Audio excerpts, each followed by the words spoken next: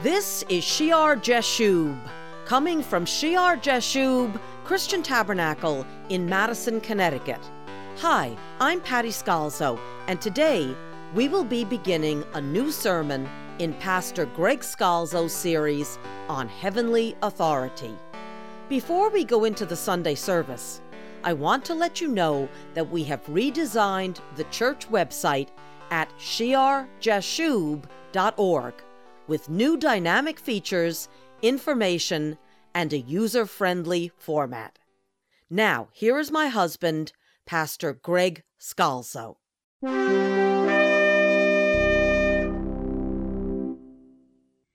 We left off last time, a couple weeks back, we left off in 1 Corinthians chapter 12 and verse 20. But now indeed there are many members, yet one body. We left off with the undivided, holy Christian church, the body of Christ. And there are many members, but one body. Many members, each one unique. Each one an individual spirit made in the image of God, with a special, unique nature and a special, unique character. And every person that God has created has a nature, has a character, has a personality that is meant to be wonderful, to be special in the Lord. But apart from the Lord, no matter what the person's personality, no matter how charming they may seem, no matter what it is, without the Lord, that personality is destined to be tragic. And many times we see people apart from Jesus Christ, and we can't see what they'll be like in the Lord. We see the worst of their personalities because they're separated from God. There is Logos. There is the Word of God. There is God's will, His judgments for all of us that we need to abide in, that we need to dwell in. But many times we forget the fact that God can use each unique personality, each member of the body, each cell in the body for the glory of His kingdom. And not everybody is alike. The hands are different than the feet. The eyes are different from the mouth. And that's purposeful. Everyone has the same logos, the same rules, the same word to abide in, but God will use us all in different ways. And it's not just one body that's all the same. There are unique members in the body of Christ, unique personalities. Actually, that's one of the beautiful parts about Judeo-Christianity. So many of the Eastern religions, they have people just kind of blending into a nothingness, a lack of individuality, a lack of personality. We are unique individuals. We are unique. We are made special, even as God Himself has a unique, special personality. He has made His children. He's created us to be special. And when He creates man, He says, it is good. It becomes tragic when we think we can be God, when we're separated from God, and then whatever God has placed inside of us for good deteriorates and is on a rapid slide to become corrupted, and then we see the worst of our personalities. We see the horror of our nature, and what should be unique and wonderful in God's sight becomes a terrible affront to God. And we usually are very good at recognizing it in other people, but we forget sometimes how tragic we have become, apart from Jesus Christ. And when we get saved, it's not just a change in motivation, as some would say. Some people will say, well, I'm this type of person, and I was this type of person before I got saved, and now I'm the same way, but I just do it for Jesus. Well, that can be true, but the human spirit, the human soul is a little more complicated than that. Sometimes we try to reduce things to equations and formulas. And really, if you wanted to make an equation or a formula for what we are, our existence, it would be so complicated, only the mind of God can understand it. You can't quantify some things. And we tend to get a little shallow by saying, well, I'm a bold person, or I'm a quiet person, or I'm a long-suffering person, or I'm a dynamic person. We label ourselves, and really our personalities are greater than that. And when we get saved, it's not enough to say, well, I'm just the same person, but I'm motivated for Jesus, because there's a lot of crust that comes around our personalities, things we associate with when we're young. We gravitate to one type of image of ourselves, things in our flesh and our genes, and just things we build up, our spirits build up themselves around ourselves, crust that has to be broken and changed and taken away. You know, a brazen person cannot always be brazen or bold. There's a time to be bold, there's a time to be quiet.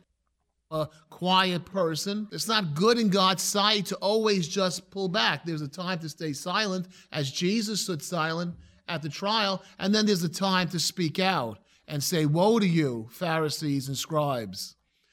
There's a time for everything, and when we get locked into an image of our personality, we forget the deeper things of God. God has to work on us. It's not just a matter of a change in motivation when we get saved. A lot of things have to be changed in us. Crust has to be broken away, and the new jewel, the special stone that we ought to be in the house of God, needs to be revealed. If you think about John the Apostle, if you look in Mark chapter 3 and verse 17, James, the son of Zebedee, and John, the brother of James, to whom he, Jesus, gave the name Boanerges. Boanerges, which means sons of thunder. And why did he call them sons of thunder? Well, if you look in Luke chapter 9 and verse 51, they go into a Samaritan village to prepare for him, but the people in that village do not receive Jesus. And when his disciples, verse 54, James and John saw this, they said, Lord, do you want us to command fire to come down from heaven and consume them, just as Elijah did? So they believe in the power now associated with Messiah. But he turned and rebuked them and said, you do not know what manner of spirit you are of, for the Son of Man did not come to destroy men's lives, but to save them. And they went to another village. You don't know the spirit you're of. You're sons of thunder. You're looking to bring down fire on those who have not received me, but I'm not here at this point in time to bring down fire upon the earth. There will be a time for that. The Spirit, this is a time of grace. This is the time of salvation. And you see the nature of James and John, these sons of thunder, that they are so zealous. Now, someone could say they're zealous in the same way for the gospel after Jesus has died for them, after they accept the salvation that Jesus offers, after they're baptized in the Holy Spirit. Yes, they're zealous. But the thunder changes, not just motivation. The thunder changes. John becomes the apostle of love, right? When you read the Gospel of John, when you read the letters of John, you start to get a glimpse of the almighty love of God, the mercy of God, the grace of God. Now he would go into that Samaritan village and he would talk about God's love to those people, not looking that they should perish, but that they should come to eternal life. So he's still John. It's still the same person. It's still the unique individual. We know him from the scriptures. But not only has his motivation changed, but his personality has changed, right? He's being made into the image of God. So it's not enough to say, just change the motivation. We have to change a lot of things that are wrong inside of us when we come to the Lord. And yet, we are each members of a body. We are each unique in God's sight. And what we have here in 1 Corinthians chapter 12, we have each a special member working together as they edify, as they come to the unity of the faith, of the knowledge of the Son of God, as the church comes to a perfect man, to the measure of the stature of the fullness of God. A wonderful, powerful church walking in the anointing of the kingdom of God, and the Spirit knows. The Holy Spirit foreknows. He knows each member. He knows each unique personality. And he gives gifts, as we studied, accordingly. He distributes to each individually as he determined. You have the individual and you have the corporate. And the body works best when each individual does exactly what they should do in God's sight. And he wills and he gives these gifts for service, for the different services to Jesus, according to the plan that God the Father has for each one of his children and for his church as a whole. Your will be done, Father, on earth as it is in heaven. So let's go back and read verse 18. But now God has set the members, each one of them in the body, just as he pleased. And if they were all one member, where would the body be? The variety of our personalities is wonderful in God's sight. And the eye cannot say to the hand, I have no need of you, nor again the head to the feet, I have no need of you.